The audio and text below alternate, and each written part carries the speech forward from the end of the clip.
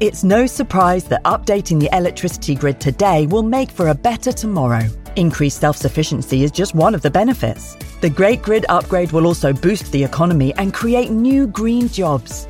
And best of all, you can continue doing the things you love, like watching the latest epic nature documentary or listening to this podcast while caring for the planet too. Find out more at nationalgrid.com.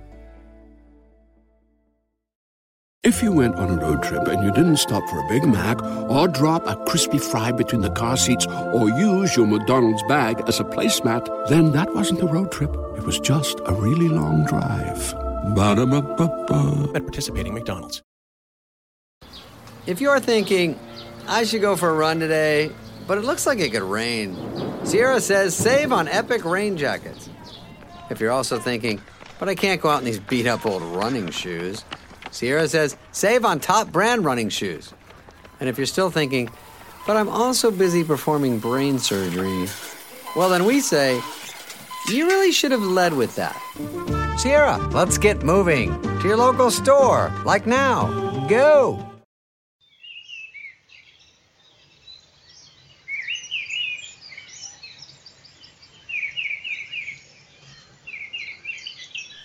Hello, and welcome again to the BBC Countryfile magazine podcast, the Plodcast. It's your weekly escape to the country for a bit of wildlife, history, and general rural chit-chat. My name is Fergus Collins, and I'm the host of the podcast. And you can contact me on editor@countryfile.com. I'd love to hear your thoughts on our podcast, and please do leave likes and feedback on your podcast provider. It all helps us. In this episode, I'm joined by historian Emma Wells to talk about what she's been missing while under lockdown. Emma is a medieval historian and is a great wanderer of the landscape, and I saw one of her tweets expressing her longing to explore rural churches and other sacred sites. So I thought it'd be worth having a chat with her about why these places are so special.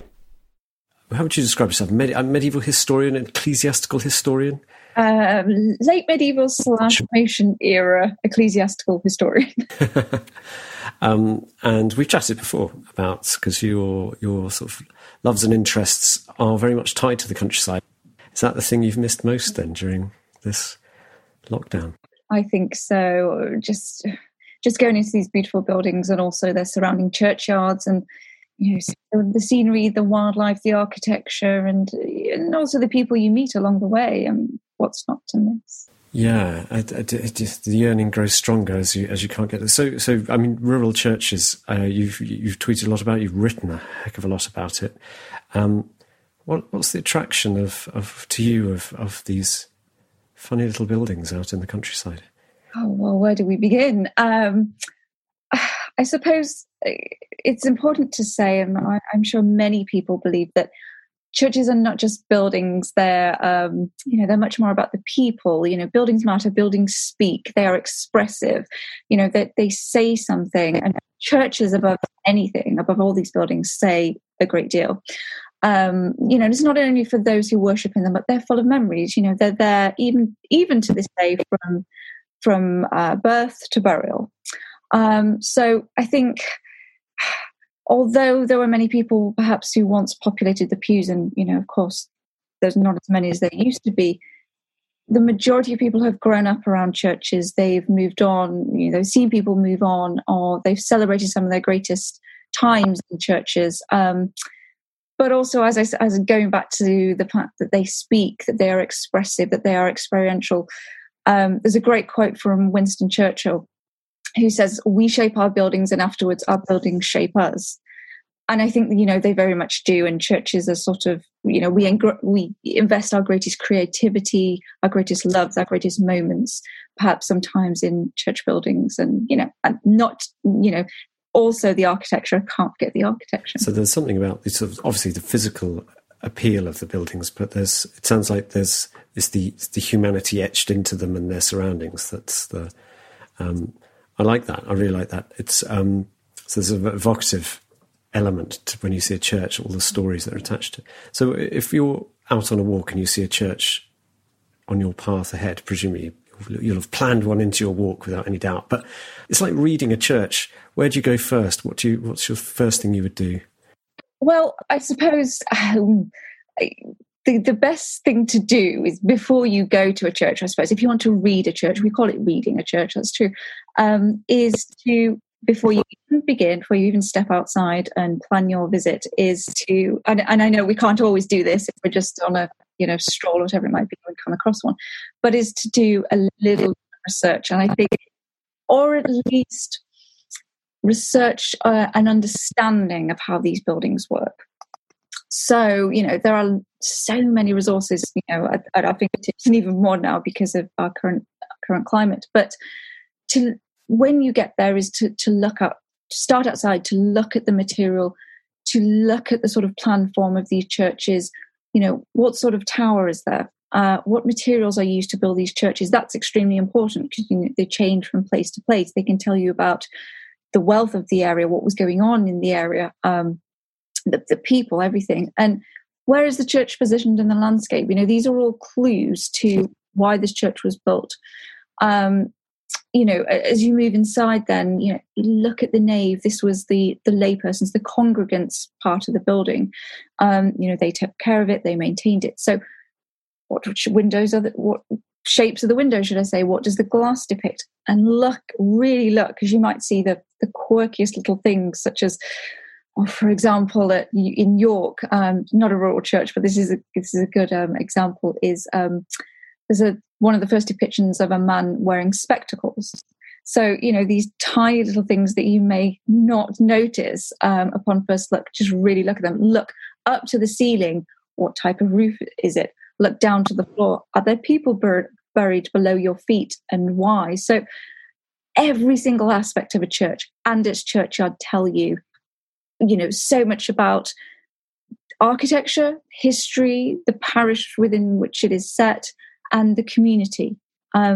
Everywhere you look, there is sort of an ingrained history, an ingrained sense of being of England, particularly in rural churches of the English countryside. Yeah, that was interesting, the little detail about spectacles. As a spectacle wearer, I'm actually really curious, when did people start wearing specs? It's tricky to answer that, but we have them in quite the sort of earlier medieval period. So I think, if I remember rightly, that window is 14th century, but they were certainly, well before then. We had glass well before then. So it's just, that's the first sort of representation we have. So amazing. Well, I think that's really interesting. So you can look for sort of elements, little clues into, the whole church, I'm assuming, gives you the same sort of insight into previous lives. I always tend to go to have a look at the knights lying down on, the kind of effigies of knights. There's something sort of slightly romantic about these. What do they? What can you tell us about those effigies? I know this is quite specific, but they all sort of seem to have the feet resting on dogs and various insignia. What does that all kind of? We'd have another podcast to go through all this, but it is a lot of them date from the sort of chivalrous era of the Middle Ages. So, as you say, they have all these different insignia and attributes that are related to several different things. You might get little dogs at their feet. You might get mourners. A lot of them are tied to either. Some might be the way they died. Some might be how they died, as in the position that they held as they perished. A lot are related to the family, so their arms, their heraldry, and technically, as I say, the position, their rank in society. So everything pretty much has a meaning. Some of them, as I say, you might have sort of little people at the bottom and all around, and they're actually little mourners because you wanted more people, whether representational or physical, to be mourning you in your death so that your soul could pass through purgatory and you would make it to heaven. So all of this really is spending a lot of money on these vast, beautiful monuments or chantry chapels, which a lot of them reside in, which are sort of private chapels, essentially, in order that people would go on even during your lifetime and after your death to pray for your soul. So it's a sort of paying your way through to heaven, really. Yeah, okay. And making yourself look popular as well by putting lots of figures around. Well, quite. That's interesting. So, I think they're one of the more sort of obvious things to look for in churches, particularly because they seem to be ready to tell a story.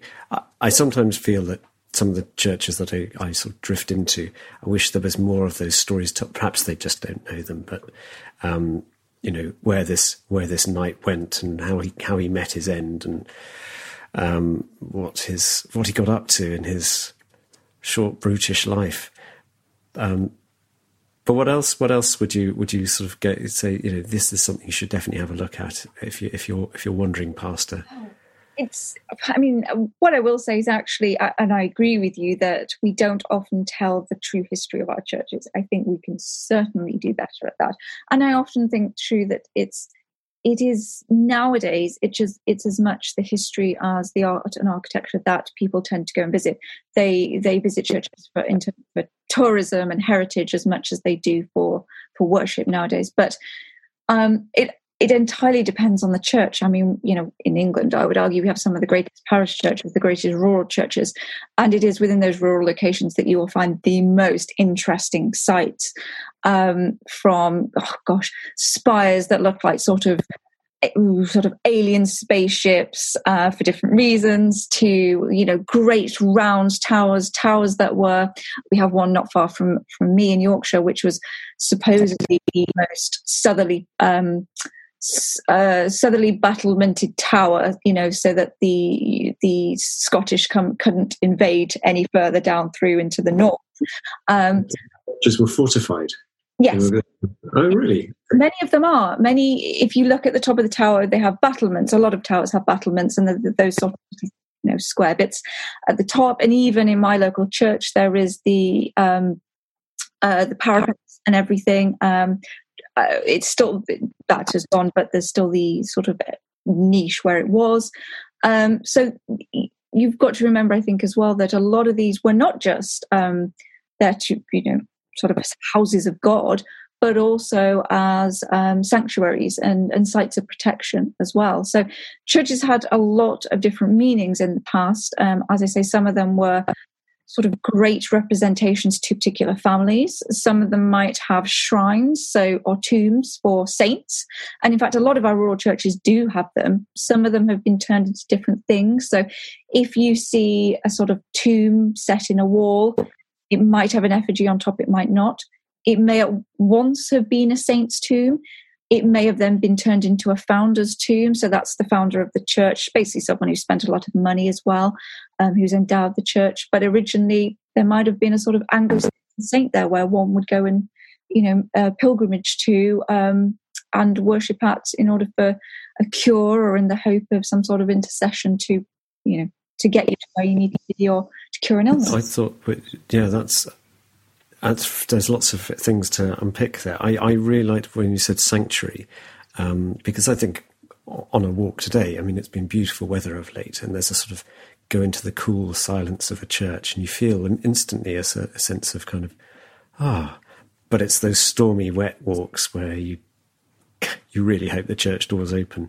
But in the past, they provided a more sort of life and death sanctuary. Is that what you're saying? Absolutely. As if we're talking about as well, the sort of this liminal space between sacred and profane, if you want to call it that, between the secular and the religious, is, we often think of the porch area or something, one of the west entrance, wherever it might be. And in fact, nowadays we just sort of pass through them. We might stand there if there's a wedding, but a lot of people actually got married in the porch. You didn't get married where one would now. A lot of porches, for example, above them would be schoolhouses, archives for document repositories, and also pilgrims would come. When you're on your pilgrimage, you might come to the church, and some of them had little sort of rest stops, if you will, where you could sit for the evening or lay for the evening, get water and food and whatever you might need as well. So they had so many different functions that perhaps they do in different ways now, but we don't really realise that, I don't think. So people on the run from the law, could they take sanctuary in a church? Yeah, you could do that. Yes, the 40-day sanctuary. And, I suppose the Durham Cathedral has that huge sanctuary knocker, and we always think of that. But yes, you could. So they were There were spaces for sanctuary. There were spaces for protection as well, not only physical but also mental, I suppose. Yeah. Okay. So if you were wanted for something that you could hold out in a church, and they couldn't come and get you, is that right? I mean, technically not, but we all know the story of Thomas Becket and Henry II. He was actually in Canterbury Cathedral when he was cut down. The knights burst through, and you could only, as I say, it's 40 days was sort of your limit. Oh, really? So after 40 days, you got turfed out and had to face the consequences. Yeah, I mean, you can't stay there forever. I mean, some people did, of course, and you could move, slip away between in the night to go from one church to the other or something like that. And there are many stories like that, but how much of them are true, of course. But yeah, of course, you could. Yeah. Amazing. Okay, that sort of modern day feeling of sanctuary you still get in churches is a kind of, I'm romanticising to try and make that link, but it definitely has that feel. I think that's still there. And I think as soon as you walk into a church, there is that sigh of relief. The sort of world closes off, the outside world closes off from you. And no matter whether you're in, the middle of the countryside or in the middle of a city, sometimes you do feel that sort of innate sense of calm. And you sort of hustle and bustle just dissipates around you. And I think that's the beauty of a church building, especially because of its such dominant architecture that it can enclose you from all those goings on outside. Yeah. I think we all need a bit of sanctuary at the moment. Talking about the architecture, is it easy to tell the age of a church just by looking at it? I mean, is there some tips that you can give? Or a square tower means this, a round tower means that? Yeah, yes and no. You need to do your research, and it takes a bit of practice, of course. What I would say is, again, I alluded to this a little bit earlier, is get a sort of research guide, a guide, not particularly the guidebook of the church, but there are some great resources. There's Rice's Architectural Primer, and I know Churches Conservation Trust have a sort of pull-out leaflet.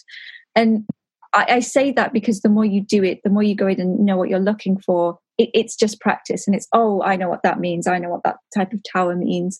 As I say, it takes practice and study. Of course, there are wonderful programs such as the one I run at the University of York in Parish Church Studies, which you can do. But you can, of course, there are always anomalies. And the problem with a lot of the study of churches is that they are a patchwork. They are a palimpsest, layer upon layer of architectural history, and therefore, architectural design. So it can be quite tricky. So you might say, for example, an Anglo-Saxon stone church built 7th to 11th century. The features are sort of, you would often have round towers at this time. They're very tall churches, very thin walls, few windows, no aisles, no transepts. You get sort of herringbone masonry, pilaster strips. They're very wonky at times. And we also think of the sort of round archway and even a very pointed window, very typical of this period. That's all Romanesque. Is that Romanesque? Yeah. Well, technically, yes. I mean, that's technically the French term. We often call it Norman. It's the same time period, really, because the Normans obviously invaded us. So the continent calls it Romanesque. Call it Norman, but it's similar. And Anglo-Saxon, Norman, very similar. Normans are a little bit more dominant in the architecture. Again, rounded archways, much more sort of sturdy, thick columns. Sometimes have the sort of spiral chevron decoration, very typical of this period. Barrel, tunnel vaulted, little sculpture. So, and then as you go into the Gothic period, things become much more decorated, much more regimented, but also much more flowing, much more ornamentation. But the problem with that is, of course, we then get the Neo-Gothic in the 19th century. So we have a little So that's the Victorians. The Victorians were who loved it, wanted to copy it. Yeah.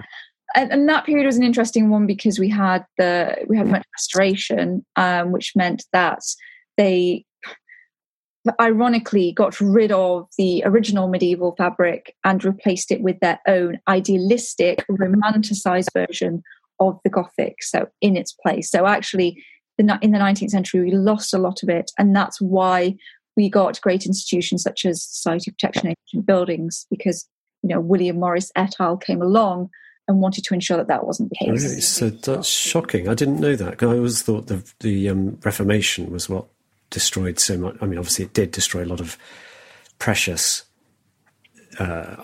church art, but Victorians, just because they fancied a slightly more idealised version of it. Is that what you're saying? Absolutely. And I think, I mean, we could be here forever talking about this, but it comes back to often the medieval period being seen as this much more sort of idealised utopian England, utopian countryside England, what we think of as, chivalry and knights and all that. And there was a real sort of romanticisation of that period.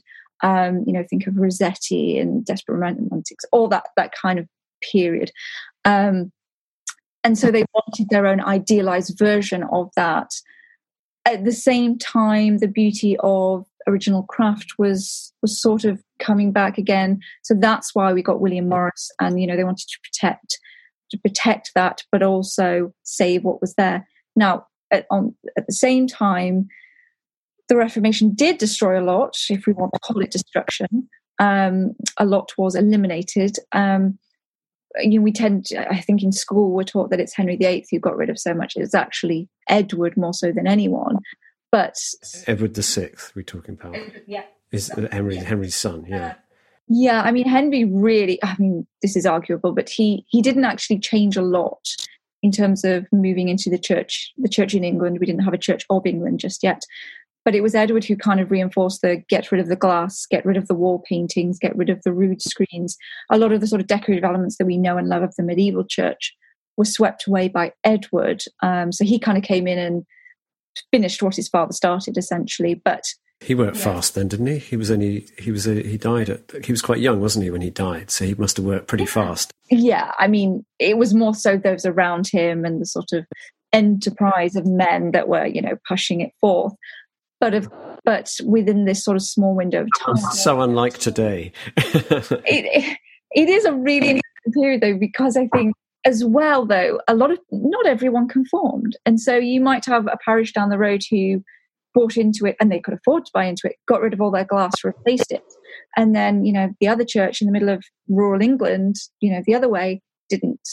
And they couldn't afford it. They couldn't get rid of it. They might get rid of the eyes or the hands, because those were where the most power came from, to worship. But it's very interesting to see how our churches have changed over time and what's been kept, covered, protected, and why. So there's all these discoveries to be made. I mean, I know it's out there and known, but for you still find discoveries and surprises.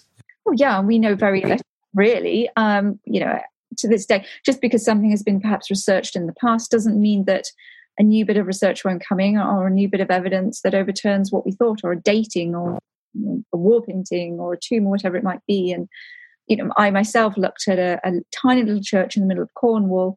There was what was thought to be an Easter sepulchre where the mass was celebrated and held, right near the chancel at the high altar in the chancel at the east end of the church.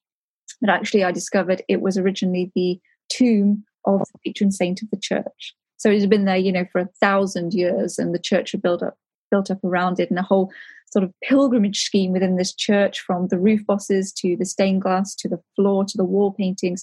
Everything had been sort of decorated and matched in order to show pilgrims where to find this shrine within the northeast side of the church. So what other discovery? What are your favourite churches that you? I mean, this dreamy summer walk that you're going to do at some stage. Where would you really love to be walking? Which particular church and churchyard? It's very difficult for me to answer this question because I have too many. And you probably don't want everyone to be crowding around your particular favourites, but my favourite sort of. See, this is just too difficult. I think for me, though, an area, if I can say an area that has arguably, there are two, maybe more than two, but particularly two, are Cornwall. Cornwall is just, you can walk a mile down the road and you will come into contact with the cult of saints, with sort of religion within the landscape. It's innate within the Cornish landscape. It's everywhere. Why is it that Cornwall, is it sort of Celtic connections or something? Yes, I mean it's developed for several reasons. Now, a lot of this sort of links to with pilgrim route, and why we have nowadays so many pilgrim routes, but also so many walking routes and hiking routes, etc. And it's because they started often as sort of ancient drovers' ways. So, ways where people would just simply walk along, a sort of historic sort of motorways, if you will. But also where people would trade, where it was most safe to walk. And along there, because it was safest place to walk from port to port or church to church, or should I say cathedral to cathedral, something like that, or pilgrim site to pilgrim site, everything sort of started up in between. And then this sort of great enterprise of religion was sort of carved out of the landscape and carved into the landscape as a result. And so you get these little wayside shrines and chapels and everything. And because it's so out of the way, but it's so, Cornwall particularly is so sort of insular, and you have so many coasts all around it that there are so many places you can be going to and need to get to, but not much in between. So everything is sort of clustered. Yeah, that's really interesting. There's definitely a feature there of these different styles, a sort of journey through country churches. I'm sort of excited to go and look at all the churches around me. I mean, Wales seems a bit different to me. That there's not we don't seem to have in Herefordshire, which is only 10 miles from where I'm sitting. I'm in Abergavenny. The churches seem to have tall spires, but where I am here, they're just squat towers. Yeah, and a lot of spires were added on parish church, were added slightly later. Square towers, round towers, usually are sort of your medieval towers. Of course, we get them later.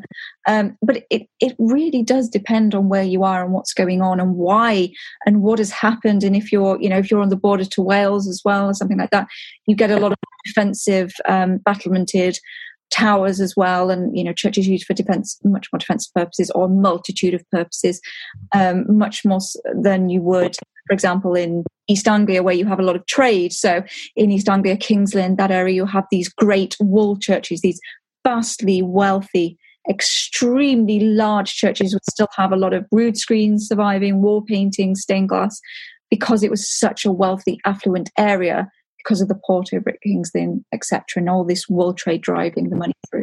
Oh, the state of the church can give you a real sense of what the countryside was like. So,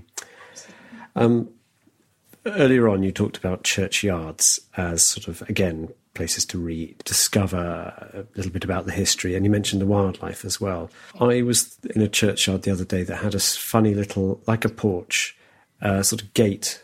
I can't remember what it's called, but it was like a weird little peaked gate. A lich gate. Lich gate, yes. So let's start with the lich gate, then we can wander around the graveyard. But it's all to do with death, I suppose. Really, it's often where the bier would stop before processing into church. So that's where the idea comes from, and that's why they're all very different. You have some great lich gates and gate houses, or lich gate houses, if you will, as well. Some of them were turned into cottages, big enough to turn into a cottage. Yeah. I posted about one the other day, which I found, and I wish I could remember where it was. Perhaps the gravedigger, for example. Perhaps he might have lived there. Some of them were turned into little prisons, little jails, little stocks as well. So they might have had a multitude of purposes, but mainly they are for these, mortuary practices, part of the mortuary funeral procession, really. So keep the body in the lich gate before a funeral. It's sort of where it would wait, and then it would be processed into church, and where one would collect themselves. And some would wait, overnight, and there are different functions for different things. But okay, that's interesting. Well, I'll look at a lich gate in a different light now. I know that sort of bodies have rested in there, and has that book. They might also, like the church building. The church building might be the oldest building within the village or the hamlet or within the area. The same with the churchyard. It might be the oldest enclosed piece of land within a parish, within a local area. And apart from obviously grave digging, it might be relatively undisturbed for hundreds of years. So, you have this huge diversity in terms of wildflowers or grasses or trees, borders, and people at the same time. So in a way, a churchyard for me is a sort of repository or archive, if you will, for the local area. And you could, wander around and see all these great people, and you can often find these great epitaphs. And my local churchyard where I grew up was the first winner of Wimbledon. And he was also the vicar, and he used to go up and down King's Cross to King's Cross and back. And I remember once he was almost going to be late for the final Wimbledon match, but in order to make the Sunday service or something like that, and he's there buried right outside the east window. So, What are the rules about visiting churches? I mean, are you allowed just to go in if the door's open? I mean, technically you can visit most churches. What I would say, of course, or churchyards, is, do you need permission? No, but yes, depending on who owns the church. Not all churches are obviously in the hands of the Church of England. Some are also redundant. They're owned by the Church Conservation Trust or Friends of Friends churches, if they're disused, etc. So sometimes they might not be open. A lot nowadays, particularly in the countryside, in rural areas, are they're locked, and therefore you have to go and find the key holder. But we even have apps now that tell us, the key holder app, for example, who's holding that elusive key. But one can enter a churchyard, and I think, or a church, and as long as one is respectful, quiet, it is, they are also sites of mourning as well as of contemplation or of worship. They all go hand in hand. And yes, one can go up to a gravestone or a memorial, whatever it might be, and look and read. And, I think it's just respect not to, I always jump over, if I can, each grave. And, we still do, we still hold traditions and respectful traditions, because if a gravestone is wobbling and it's particularly unsafe or something like that, the gravestone should be put downwards with the inscription facing downwards, so it's protected, and therefore it's over the body as well, so one knows where that body is. So go in by all means, see what is there, look at the wildlife, look at the trees, but there might be people in there for different reasons, and just respect that. Well, that certainly inspired me to take a look at churches and headstones in churchyards, as much as I do at the BirdLife on my walks. Thank you, Emma, for taking the time to talk to me, and I wish you many happy discoveries once this enforced hibernation is truly over. Tune in next week when I embark on a spiritual journey of my own, an unexpected adventure into the dark world of owls and nightjars. It's a thriller. For now, keep in touch by emailing me, editor@countryfile.com. So you've been listening to the BBC Countryfile magazine podcast, produced in Bristol by Jack Bateman. Thanks for listening, and goodbye for now.